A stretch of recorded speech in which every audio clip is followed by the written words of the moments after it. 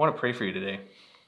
I want to pray for you because I believe that you are carrying something that is weighing you down. It's a weight that has drained you to the point where you feel more tired than usual, more cynical than usual, more frustrated or angry than normal. Perhaps even worse, more disconnected from your faith and from God than is healthy. I want to pray for you because I believe that today could be a day not about exhaustion, but about endurance, not about hopelessness, but about help. See, as a teaching team here at Central Heights, we looked at these first 2 weeks of November and thought, Lord, what would be urgent in our culture and in our church to address? And so next week, Pastor Tim will have a unique subject that he's covering. And today, we're going to talk about the topic of rest and resilience. And so I want to pray for you, however rested or restless you feel right now as you head into this, because I believe there's something more for you, something better for each one of us as we come to Jesus today.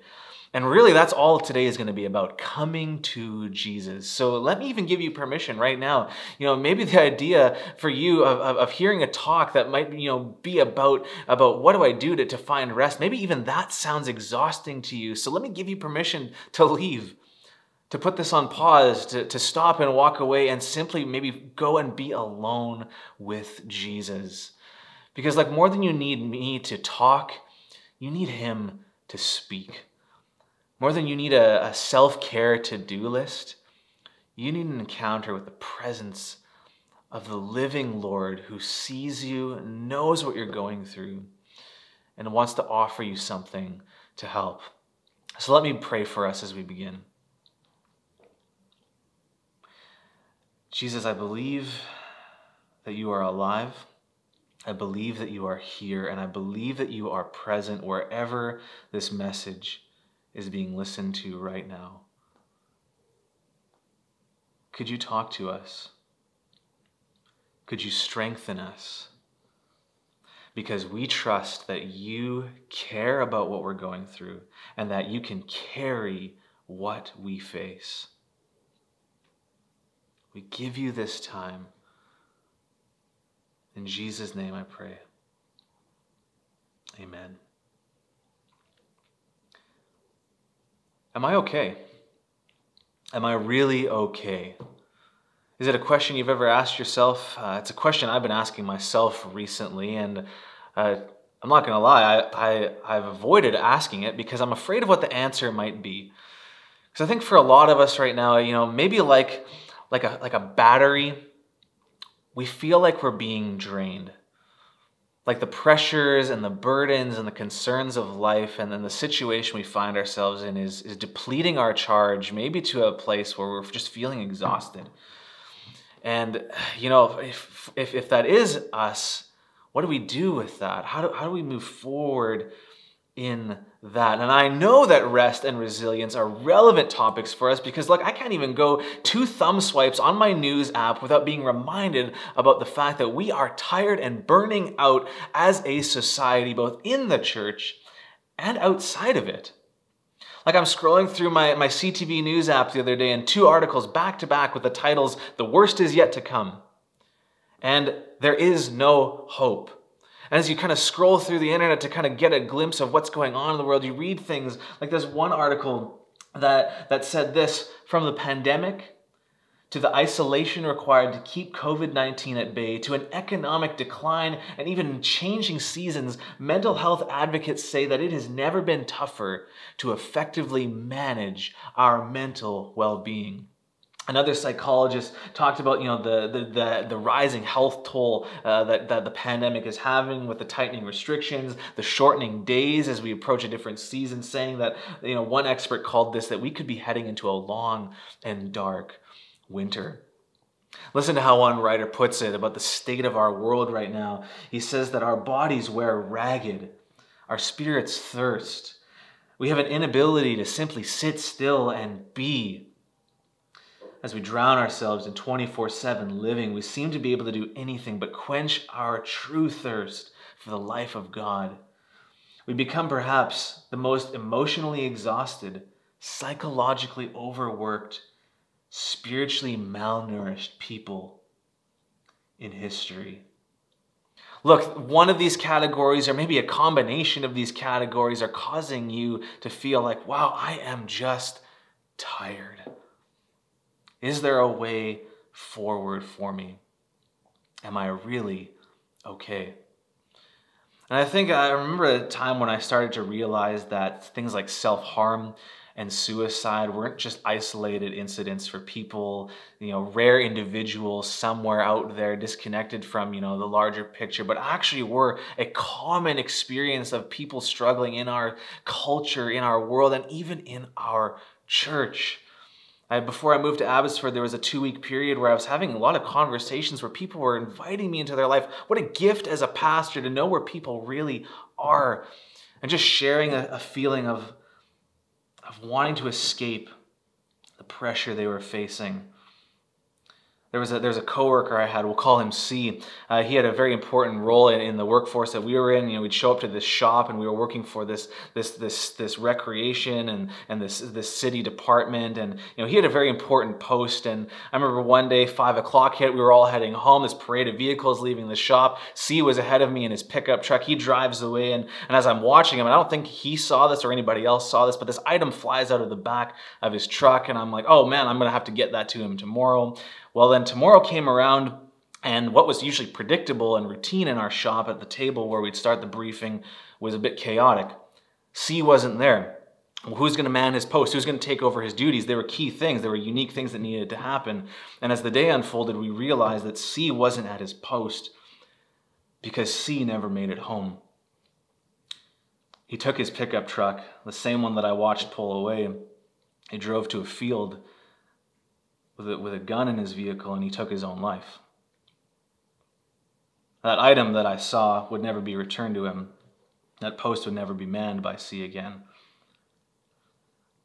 And it was in that time that I realized and became convinced that there are people that I know that I think are okay that are not okay. There are people that you know that you think are okay that are not okay. And can I just say, suicide is not the focus of this message today, but it might be a focus for you today.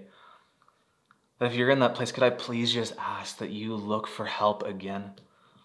Look for help again from your friends. Look for help again from your family. Look for help again from your church or agencies that are out there, numbers that you can call, links you can click on to find resources. Could you just look for help again, please? And if that's not you, if you're not in that space, maybe the thing to do for us is just to check in on one person today. It doesn't need to be dramatic, just a text or a call to say, hey, you came to mind. How are you doing? How are you really doing? Church, we need to be a place where it's okay to need help, where it's okay to ask for help, and where it's okay to ask for help again and again and again. Because look, if we're not really okay, then we need to move forward with something. Is there something for us? And I think if all you take away from this time today is this reality that there's a cross in history where somebody came, where God himself left heaven to pay the price, to die a death that we deserved. While we were his enemies, God loved us. There's a cross in history that shows this great, unbreakable truth that you really, really, really, really, really matter to Jesus. And that there is strength available for you today. So how can we access that? I love that the Bible gives us real stories of real people going through real stuff. So let's go to 1 Samuel chapter 30, where we see one such story. It's a story of a man named David, a well-known figure if you're familiar with the Bible. He had been away from his base. He was leading an army, and he was heading back. It was a town called Ziklag, and look what happened as he returns, weary from their journey already physically, and they encounter something that was overloading their situation. And in 1 Samuel 30, we start to read this in verse 1. Now when David and his men came to Ziklag on the 3rd day, the Amalekites had made a raid against the Negeb and against Ziklag. They had overcome Ziklag and burned it with fire, and taken captive the women and all who were in it, both small and great. They killed no one, but carried them off and went their way. And when David and his men came to the city, They found it burned with fire, and their wives and sons and daughters taken captive. Imagine this. You're already tired. You're coming home and your home is burned. There's the smell of smoke. There's the charred ruins and there's the emptiness because those that you love are not there anymore. And there's the weight of this guilt. I wasn't there to protect them. And now there's this uncertainty. I don't know what's going to happen to them. I don't know where they are. I don't know if they're well. All I know is they are not with me. Then David, it says, and the people who were with them raised their voices and wept until they had no more strength to weep. Those words, no more strength. Maybe you resonate with those today. Maybe you realize, man, I can't keep going this way. If I keep going this way for 6 more months, I'm going to be in a worse place off than I am now. I don't have the strength to even muster up the tears to confront my situation. Well, this is happening to David and to his men. And why? Because it says, David's 2 wives had been taken captive, Ahinoam of Jezreel, Abigail, the widow of Nabal of Carmel. And David was greatly distressed, for the people spoke of stoning him, because all the people were bitter in soul, each for his sons and daughters. So you're David, your family, they're in danger. Your city, burned. Your men that you're leading, your army, ready to betray you and crush you with stones. Your own strength, not even enough to help you to weep about your situation. The relational dynamics, all of the weight of this situation leading you to a place of exhaustion and to despair. But I love what he does. But David, it says, strengthened himself in the Lord his God. A couple of things we see here. First, David's circumstances and exhaustion were not evidence that God did not care about him. We might be thinking, oh, wow, all of what I'm going through, it's actually evidence that God isn't for me, that he isn't real, that he isn't with me, that he doesn't love me. And that could have been what David thought too. But no, David does find strength. So what it can't be is that God doesn't care and that God cannot carry. No, David matters to God. You matter to God, and strength is available. Your circumstances shouldn't inform who God is. No, let your circumstances be seen through the lens of what God sees. The second thing we see is that there is strength available even when you're in the midst of it. So how do we access this? I don't often feel like I'm this super Christian. David's this hero of faith. What do I have to do to experience what he experienced? It seems like, do I have to just kind of bring my own effort and courage and muster up something of my own ability? No, strength is available as a gift to you amidst your despair, and rest is available amidst your exhaustion. How do we access it? The simple thing I want to give us today is that we need to come to Jesus. And that might sound like something you'd have expected or something you've heard before, but think it through seriously, because it's an invitation, not that the church just kind of offers as a bumper sticker, but it is an invitation from the mouth of God himself. Look at what we see in Matthew chapter 11, the voice of Jesus that can speak into your situation right now. Come to me, all who labor and are heavy laden, and I will give you rest.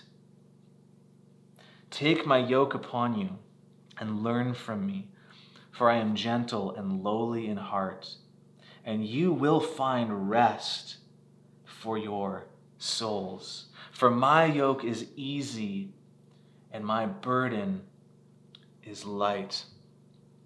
When we come to Jesus, the gift he gives us is rest. Rest that makes us resilient, that creates in us a state of being that's different than anything the world could offer. And look, he's using agricultural language of a yoke, something that's put on you. But when it's about Jesus doing this, when it's what we get when we come to him, it's different than any other yoke out there. Look at how one writer puts it, describing this yoke. The Pharisees had spoken of people being called to carry the yoke of the Torah, the heavy burden of the Jewish law, with all its commandments. Jesus offered a different yoke, which, because it came from his mercy and love, was easy to bear. How could following Jesus really be that easy? Didn't he say himself that people had to be prepared to leave behind family, possessions, even their own life? Yes, he did. But the ease and the joy, the rest and the refreshment which he offered all spring from his own inner character, his gentleness and warmth to all who turn to him, weighed down by burdens, moral, physical, emotional, financial, or whatever. He's offering what he has in himself to offer. Come to me, and you will find rest for your souls. Do we realize who we're coming to when we come to Jesus? What's the picture that we have? Is it a picture of a distant being who's uninterested and doesn't really know about what's going on and that needs to be appeased and that we need to earn some sort of favor so that he'll do something for us? Is that the picture that we have, or is it something else? Come to me. It's like we need to see a picture of Jesus that he's giving us here. I'm gentle and lowly. I'm meek in heart. It's like Hebrews 4 would tell us, since then we have a great high priest who has passed through the heavens, Jesus, the Son of God. Let us hold fast our confession. For we do not have a high priest who is unable to sympathize with our weaknesses, but one who in every respect has been tempted as we are, yet without sin. Let us then, with confidence, draw near to the throne of grace that we may receive mercy and find grace and help in our time of need. God is not distant and distracted, uncaring, unfeeling, with his arms crossed, waiting for you to be corrected or pushed away from him. No, he's approachable. He gets what you're going through. And there is grace and mercy to help you in your time of need. I love this picture of Jesus. Are you really okay today? Because if you're not and you need some rest, well, the good news is that you really matter to Jesus. And if you come to him, you're coming to a God who cares and who can carry. Strength is available to you. So how do we do this? How do we come to him? How do we get this gift of rest from him? And I just want to give us a list of suggestions to try. These are pro tips that I've found helpful in my life. These are things that as I've talked with others and as they've walked with Jesus and have found him to be a source of help in their time of need. These are things that they've put into practice that they've found helpful. Some of them just make sense because of how God has designed us. Some of them are directly, involving how we interact with our culture, and some of them, are so ingrained into the biblical narrative itself. But here are a few things to try to put ourselves in a position to come to Jesus and experience rest. Maybe number one, to investigate your weariness. Be curious about why you feel the way you feel. Sometimes I realize I'm exhausted needlessly. Like I am the source of my own burnout.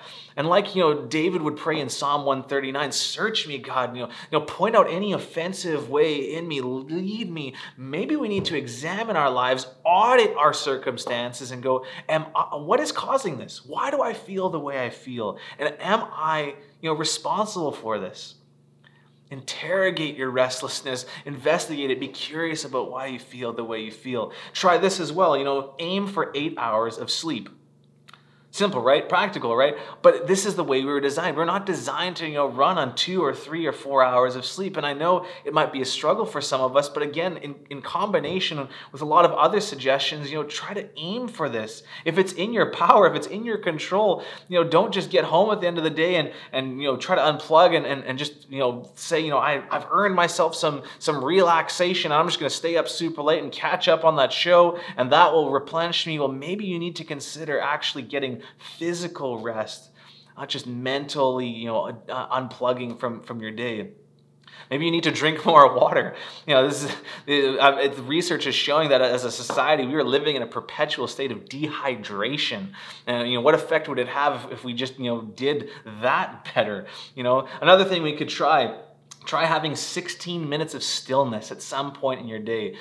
Scientists talk about how, our minds get cluttered throughout the day and they need a way to sweep away the noise. So just get in a rhythm where you're finding a place in your day for 16 or maybe more minutes to just let your mind wander. free from distraction, free from, interaction. Just get alone, maybe close your eyes, take some deep breaths, and just let your mind go where it goes. That's our mind's way of decluttering and processing of what's going on. Maybe that'll lead you to prayer even, because that would be the next suggestion. Spend time with God. And I know that sounds maybe cliche for some of us, and maybe we've thought about trying this or have started and stopped trying this at times. But put aside time to do this. Be in the Word. Hear what He has to say. Hear His invitation. Let it shape your perspective of Him. Talk with Him. Speak with Him. Listen to His voice.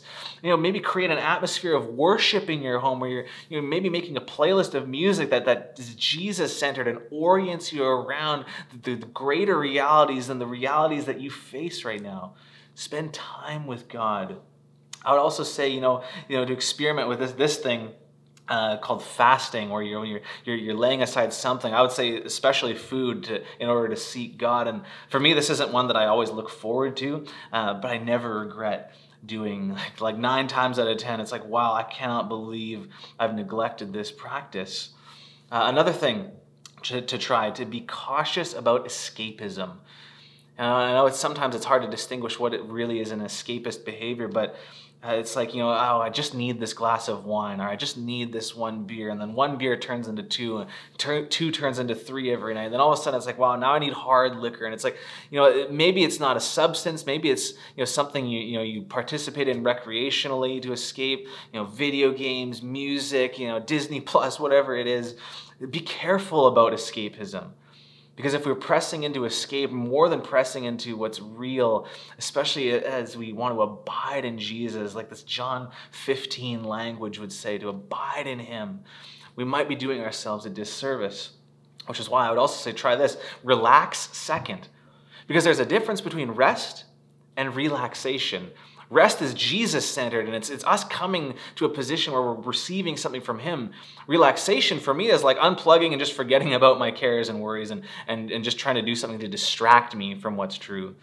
Try to do that second. If you've got an hour in your evening or whenever it is on your weekend, try to pursue Jesus first and then relax second. There's nothing wrong with relaxing. But if it's not empowered by rest, it might not be as helpful as you think. Finally, a last suggestion, and one that I can't endorse enough, is to try to practice a 24-hour Sabbath. It's curious, in Matthew 11, as Jesus talks about coming to Him and finding rest for our souls, that right after that, there's 2 stories about the Sabbath.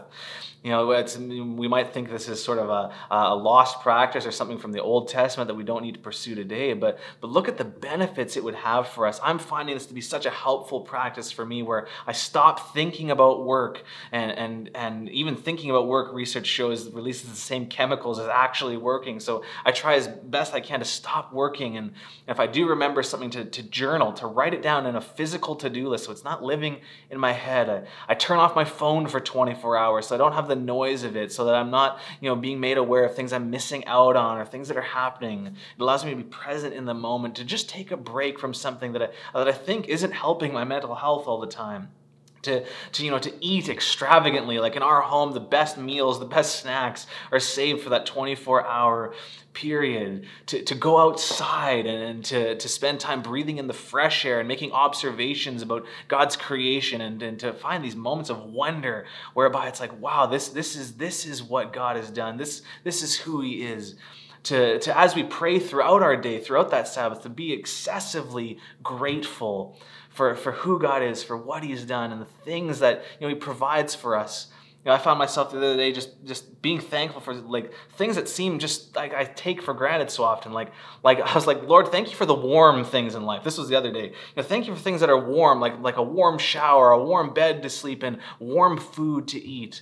Be excessively grateful. Practice that as you pray throughout that day.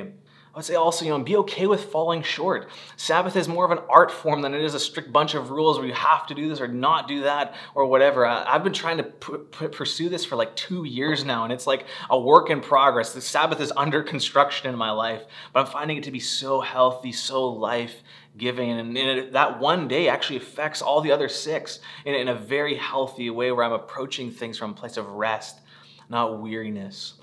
A couple of guidelines I would give that I've learned about Sabbath, about coming to Jesus and putting myself in a position to experience the strength that he offers in that 24-hour period. Number one would be that, I'm not anyone's Lord or Savior.